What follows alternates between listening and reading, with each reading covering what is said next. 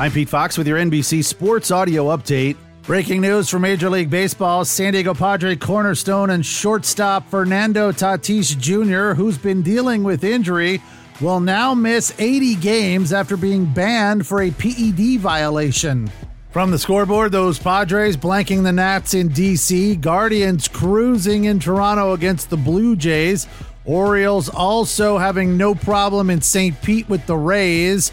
Tigers and White Sox are scoreless. Yankees doubling up the Red Sox midway through that one. It's 2-1. Phillies and Mets are in Queens at Citi Field. They're tied at 1 midway through that one. And the Cardinals have jumped ahead early on the Brewers at Busch in that battle for the top of the NL Central.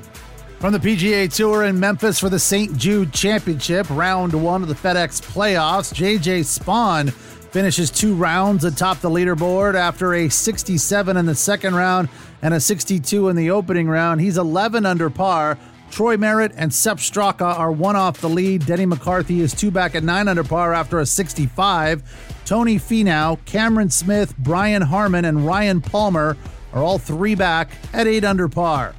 From the NBA, the league announced yesterday they will honor the legacy of Boston Celtics legend Bill Russell by retiring his number 6 jersey across the league for all 30 teams. Russell becomes the first NBA player in history to have his jersey retired league-wide.